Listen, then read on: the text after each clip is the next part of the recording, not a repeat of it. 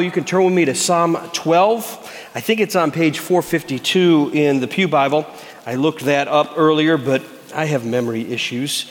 My memory doesn't last that long. I apologize for that, but I believe that's the page it's on. But nonetheless, you're intelligent people. You're intelligent people? You'll figure it out. You can follow along. So, nonetheless, this is the word of the Lord. To the choir master, according to the Sheminith, it's a musical term, a psalm of David. Save, O Lord, for the godly one is gone, for the faithful have vanished from among the children of men. Everyone utters lies to his neighbor. With flattering lips and a double heart they speak.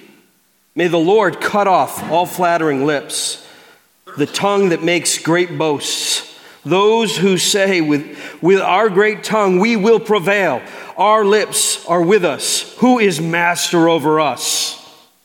Verse 5, because the poor are plundered, because the needy groan, I will now arise, says the Lord. I will place him in the safety for which he longs. The words of the Lord are pure words, like silver refined in a furnace on the ground, purified 7 times. You, O Lord, will keep them. You will guard us from this generation forever.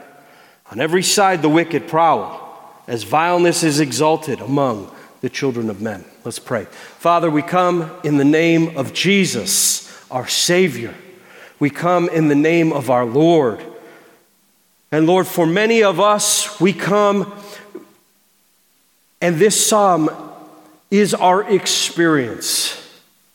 Don't put a lot of weight in experience, Lord, in feeling, but this is the life that many of us seem to live, where it seems to us that the faithful are gone, and we cry out, save, Lord.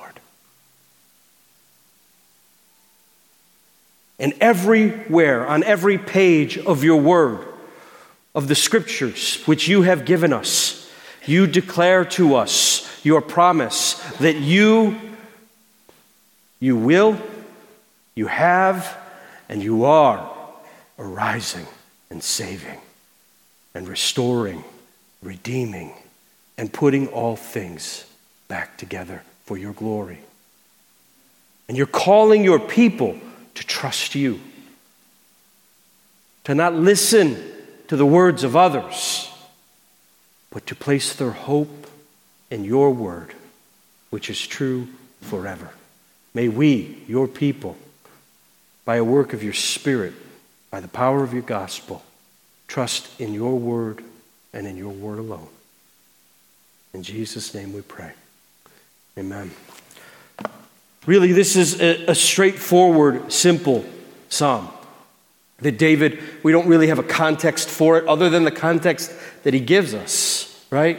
It's a beautiful song or poem or prayer, however you want to categorize it, right? That's really easy when you look at it to just understand what our author is giving us here, right? He's looking at a context just of utter desolation, and understanding that the context that he's writing in is one where on every side it seems like there's no hope. And yet he still cries out. So what I want to do is just take the phrases, right? No clever statements from Jordan. Jordan has no clever statements, right? Right? This is a psalm about words, right? True words and false words. And so rather than put my words in here, we're just going to look at the words of the psalm and see what God has to say about himself and about the trustworthiness of who he is. The psalmist starts off with this phrase, right? Save, O Lord. Right? Now, normally, when we see that word save, it's followed by an object. Save me, save us, save Israel, save your people. But here, David just gives us this save. right? Yish, Lord, save. Save, O Lord. Right? And it's just this blanket statement. Do what you do, Yahweh. Save. Right? And it's an interesting construction because that word save, right, in its root is yish, like it's very close. If you look at the name Yahshua or Yeshua, right? These two words next to each other, save, O Lord, are these two words, Yahshua, right? Like they're very close to the name Jesus, right? Save, Lord. Like we need you, right? He's going to describe a situation. He's going to describe a desolate situation. And into that there is only one answer. And it is for the Lord God, the one true God, the one who created all things, the one who sustains all things, the one and only one who can redeem things for his glory and restore things back to himself, to do what only he can do.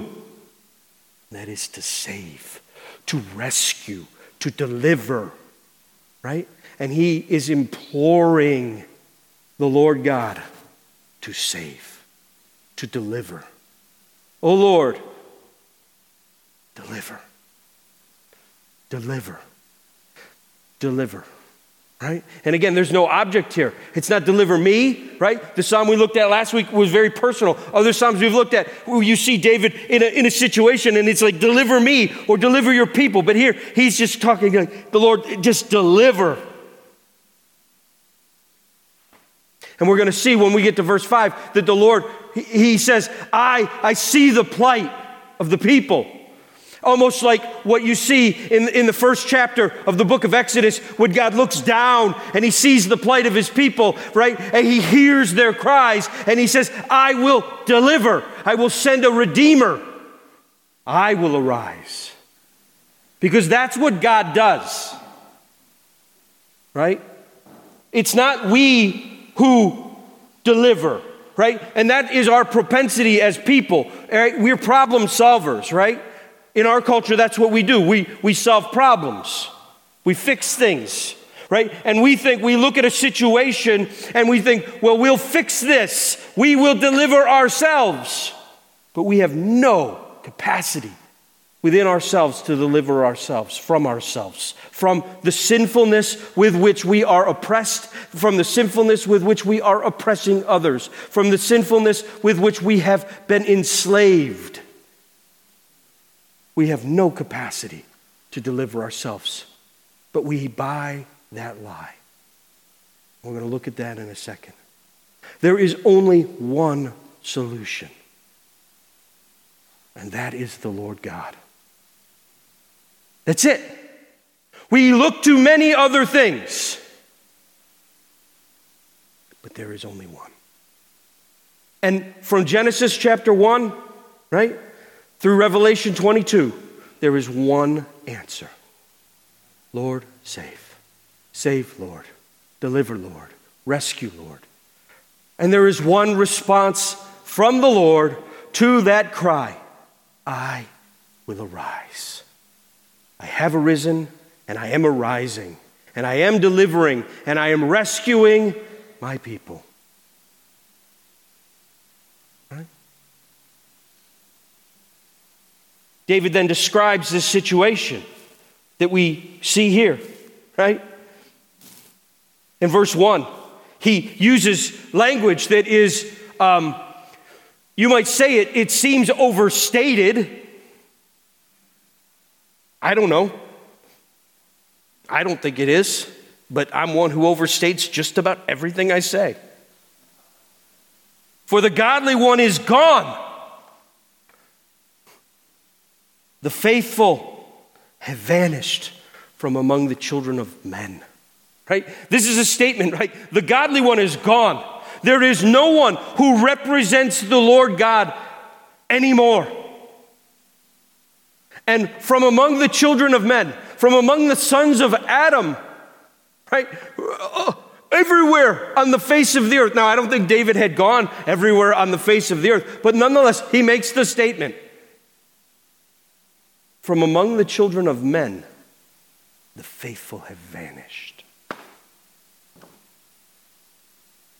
Now, again, that may be an overstatement, right? I think of Elijah as he prays in the cave and says, Lord, I'm the only one left. And God says, you're not the only one left. I've got all these people over here who haven't yet bent the knee. But for so many of us that and again, I shudder to use this word, but that feels like our experience, right?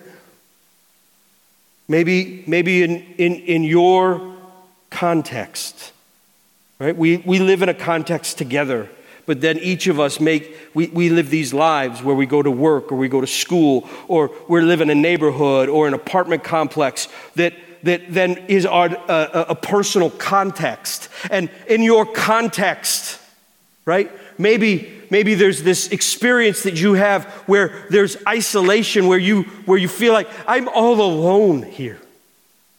Maybe in your high school you feel like there is no one who bears the name of Jesus here. Or in your college or in your workplace that you are the only one. And in an ever increasing manner as we live in this place, in this this great country, I have the privilege to travel all around the world, and this is a great place to live. But in the days ahead, it's going to feel like more and more like we are alone. And I go to some great places, and I talk to the people of God, and they say, we're alone here. We're alone here.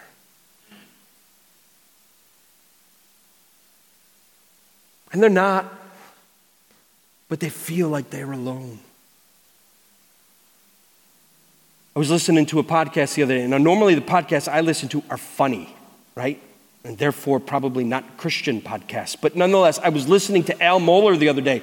He's normally not in my playlist, but he's short. And so I was listening to him the other day and figured I needed a little conversation with Levi or Bernie because that's who they listen to. And so I was listening to him the other day while I was getting ready for my day. And he was talking about the Anglican Church in Canada. And my ears perked up because I went to graduate school in Canada. And as he was talking about it, there's a study that the Anglican Church in Canada has recently done that says that within 20 years, right? They've done a study that within 20 years there will be no one left.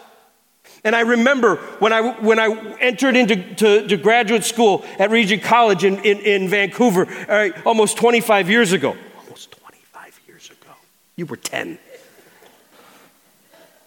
I work with young men who are great men, but young men, right? Almost 25 years ago, right? This issue came up with these men that I studied under, right? I went to this multi-denominational school, so you had dudes who were charismatic, and you had dudes who were Baptist, and you had dudes who were Anglican, and these godly men in the Anglican church who said, we're trying to figure out what we do to be salt and light in our denomination, which is rapidly becoming liberal and running away from the gospel of Jesus Christ. Men like Jim Packer and Jim Houston and Charles Rigma, godly men, trying to figure out what do we do?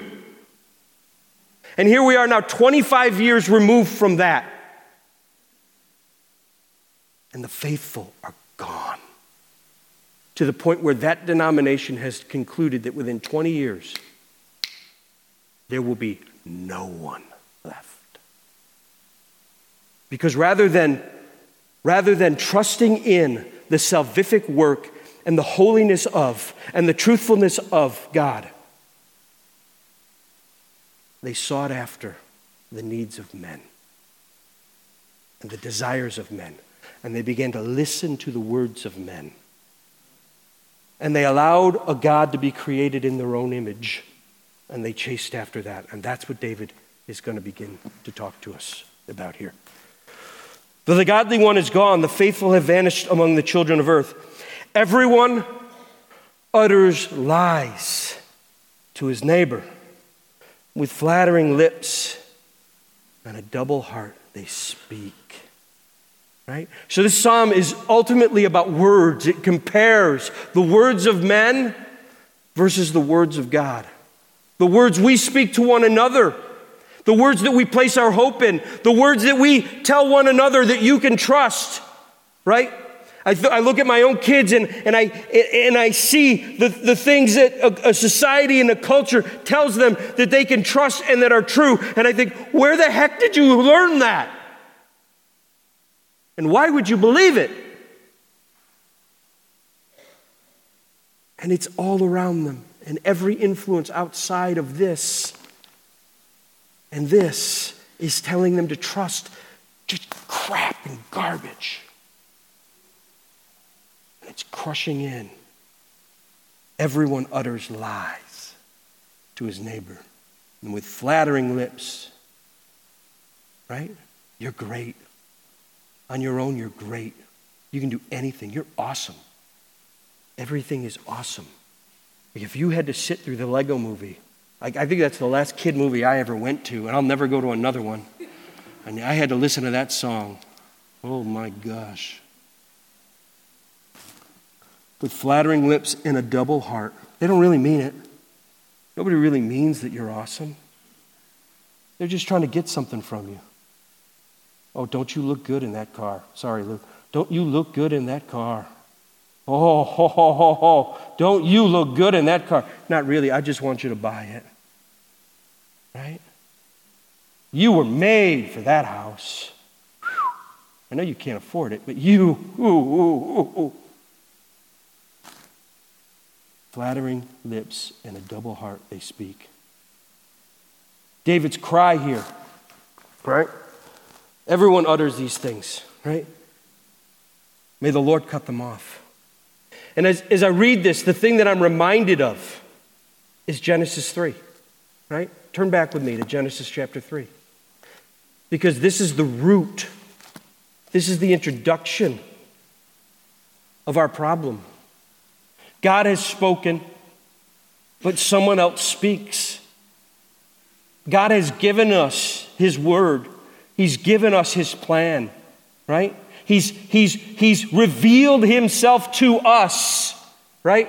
Right here. Everything I need to know about who God is and what God desires and what God wants to do in the world, God has revealed to me. Now, there is more to Him than this, right? 1 Corinthians chapter 13 tells me that now I know in part, but then I will know, right? I know fractions, but I know what I need to know.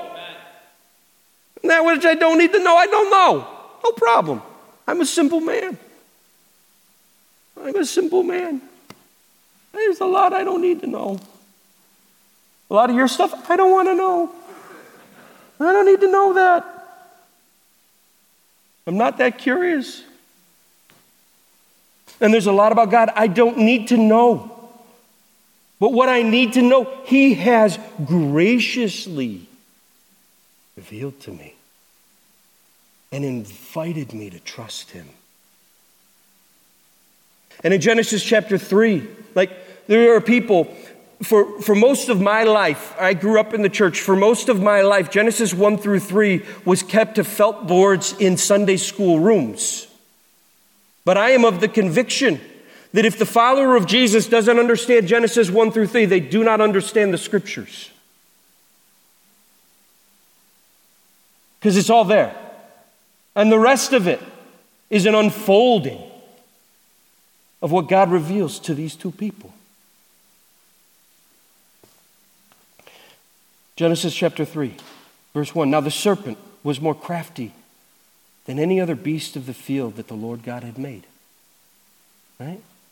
And oh, by the way, if you don't think that you have a real enemy in the devil who is, although defeated through cross and resurrection, still roaming the earth and more crafty than any other, then you're a fool. Oh, you don't actually believe that, do you? Yeah, I do. And if you don't, then you're a fool. And that's the first thing you need to repent of today, being a fool. He said to the woman, did God actually say? So what we see is the introduction of sin into the world is through lies, is through the lips, is through words, is through the challenging and the rebuking of the Word of God. Right? And this continues to this very day. Right? The obliteration of the Church of Jesus Christ and our foundations and our moorings today comes in this very phrase. Did God actually say, man, woman? Did God really say that? Yes, He did. Did God actually say that Jesus Christ is the only way? Yes, He did. Did God actually say that sin will separate you from Him forever? Yes. Did God actually say that there's a literal hell? Yes. Did God actually say, you shall not eat of any tree in the garden? And the woman said to the serpent, well, we may eat of the fruit of the trees in the garden. But God said, you shall not eat of the fruit of the tree that is in the midst of the garden. Neither shall you touch it, lest you die. No, I don't even know if she knows what die means. But the serpent said to the woman, you will not surely die. You will not go to hell. You will not suffer consequences. God is love. Come on, people. He doesn't care who you love. He doesn't care what you do. He's not even real. So they would have us believe. For God knows that when you eat of it, your eyes will be opened, and you shall be like God, knowing good and evil. I'll be like God? Because really, that's what's at the heart of humanity. Is to be God, to be worshiped, to be adored, to be loved. So when the woman saw that the tree was good for food, right? There's a sensuality to it. And that it was delightful to the eyes. Again, sensuality. And that the tree was to be desired to make one wise. Right? She took of its fruit and ate. And she gave also some to her husband who was with her. And he ate. And the eyes of both were opened. And they knew that they were naked. Right? Reality comes in. And they sewed fig leaves together. And they made themselves loincloths. And the destruction of naked, no shame, comes in here. Right? And they then begin to, in the midst of the holiness of God as He comes into their presence, they begin to, throw accusations. Right? And we see the result of a Genesis 3, 1 through 7 worldview enter in. It's destruction of what God creates. Right? They're thrown out. It's exploitation. Right? The enemy, he's not speaking truth to these two. They don't become like God. Right? They die. They had unfettered access to God. And now that access is broken. They're devastated. And they're oppressed by the weight of their sin. Right? And so that's the situation which David describes, in which he says, save, oh God. Because the situation that he's describing says, those who used to represent you, they're gone. And now the poor are oppressed. There is no one who speaks for you anymore. Your words have gone silent. And the only words that are spoken now are words that kill people, that exploit people, that hurt people. And that's what we see today in our culture. Even in the church. It says, in an ever-increasing fashion, we can change what this book says to make you feel better about yourself.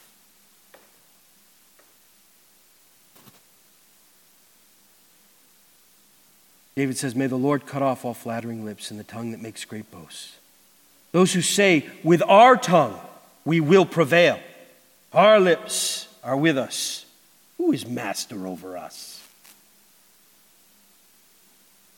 Right? Just turn on any news channel. Right?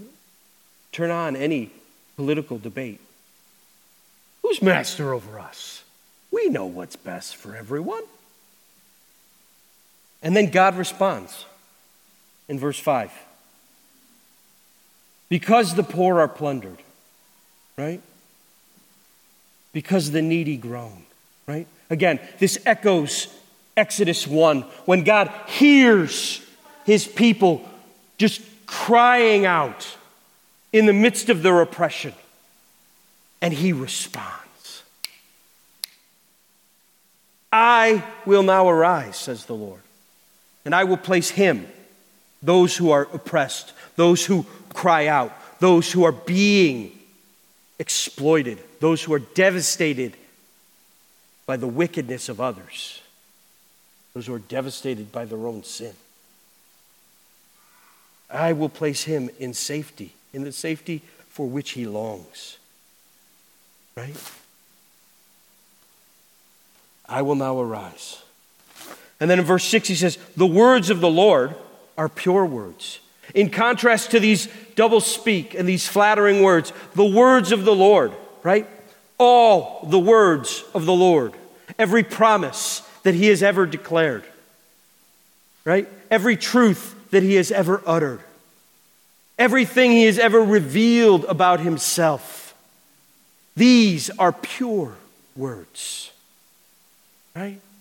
These are words that you can trust because they are not meant to exploit you. Now, they will exploit sin in you, right? They will leave you bare and exposed. They are pure because they are the holiness of God.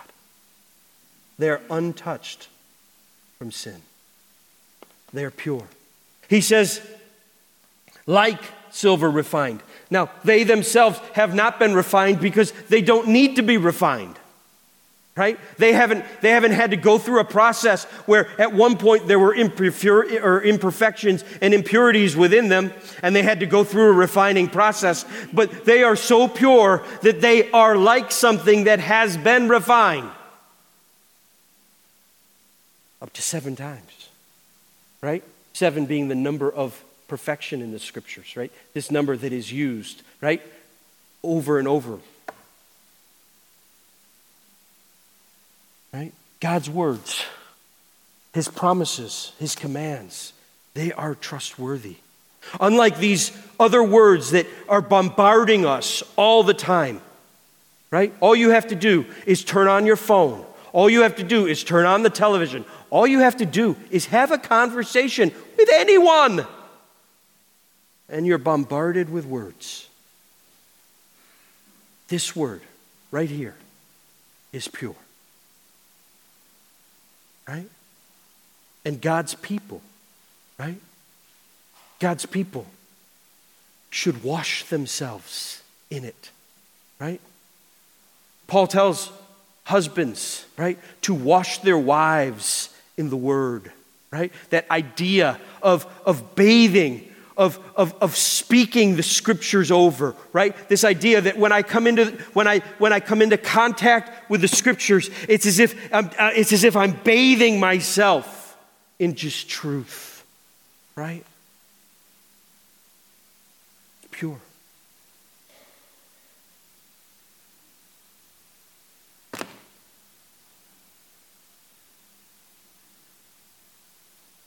And then you feel like, okay, well now I've been given these commands. I've been given this truth, right? Now I'm obligated to it. And don't misunderstand me. You are. But here's what God understands. He knows who's going to keep his promises. Verse 7, David declares, you, O Lord, will keep them. Right? These things are going to come to pass. And it's not me who's going to bring this to pass. It's not me who's going to work really, really hard to build the kingdom of God, to establish all that you want on the earth, although that in our American willpower and spirit is what we try to do. It's you who's going to do this. Now, you're going to do it through people. Absolutely. Whatever God's going to do in the world, he's going to do through his people. Absolutely. Right? But it's you who's going to do this. Right? God eventually sends one, right, who is a son of David, who will save and redeem his people, right? Jesus, who accomplishes his will. You will keep them. You will guard us, right? God is the one who arises. God is the one who keeps. God is the one who guards. God is the one who faithfully brings to pass all that he has promised. He is the one who restores all things to himself. Right? He uses people in that process. God wants to use every single one of his people in that process. If you are here today, if you can hear my voice, and I know that my voice is loud and obnoxious, but if you can hear my voice today and you are among the people of God, God longs to use you in his redemptive plan. You are important to what God wants to do. But God is going to accomplish it. His chosen vehicle is his people. There's no doubt about it. That's why over and over and over and over and over and over and over and over and over through the scriptures, God uses people. It's not what I would have done, but I'm not God. Aren't we all grateful? I would have just said, get out of my way. I'll take care of this myself. But God is so much better than any one of us. He's the one who sustains. He's the one who protects. He's the one who brings this to pass. Right? You notice the primary actor. It's not David. It's not you or I. Again, God works through. But it's God accomplishing. Right? It's God saving. It's God restoring. It's God building. Verse 8, on every side, the wicked prowl. That's the world we live in. On every side. Right? I grew up in the 1980s. Right? The culture that I grew up in said this was a good place. Right? And we looked across the world, right, at other countries and said, those are bad people. Those are the wicked. We are the good. Right? And we would wave our flag. Just completely blind culturally to the fact that on every side, the wicked prowl. Right? Buying into the lie. They're right here. The wicked, they prowl. As vileness is exalted, look at this. As vileness is exalted among the children of men. Right? So we, the people of God, we have a choice. Right? The words that we entrust ourselves to. The one that we entrust to save us, and the words that we will believe. Right? That day, years and years and years and years and years ago, Eve had a choice. Right? She had heard God speak. Right? She and Adam had heard God speak, had heard God declare. She had a choice. And she looked and she saw this, right? And her sensuality went nuts, and she gave in. And you might look at it and be like, man, what a fool. Why were they so foolish? And I know that if she hadn't, I would have. They hadn't, I would have. Or you would have. And we continue to make those mistakes. We continue to sin in this manner. We continue to listen to other voices, to other words. We continue to give weight and stock to other words when only one word matters. Right? Only one truth. There are no other truths. Matters. Right?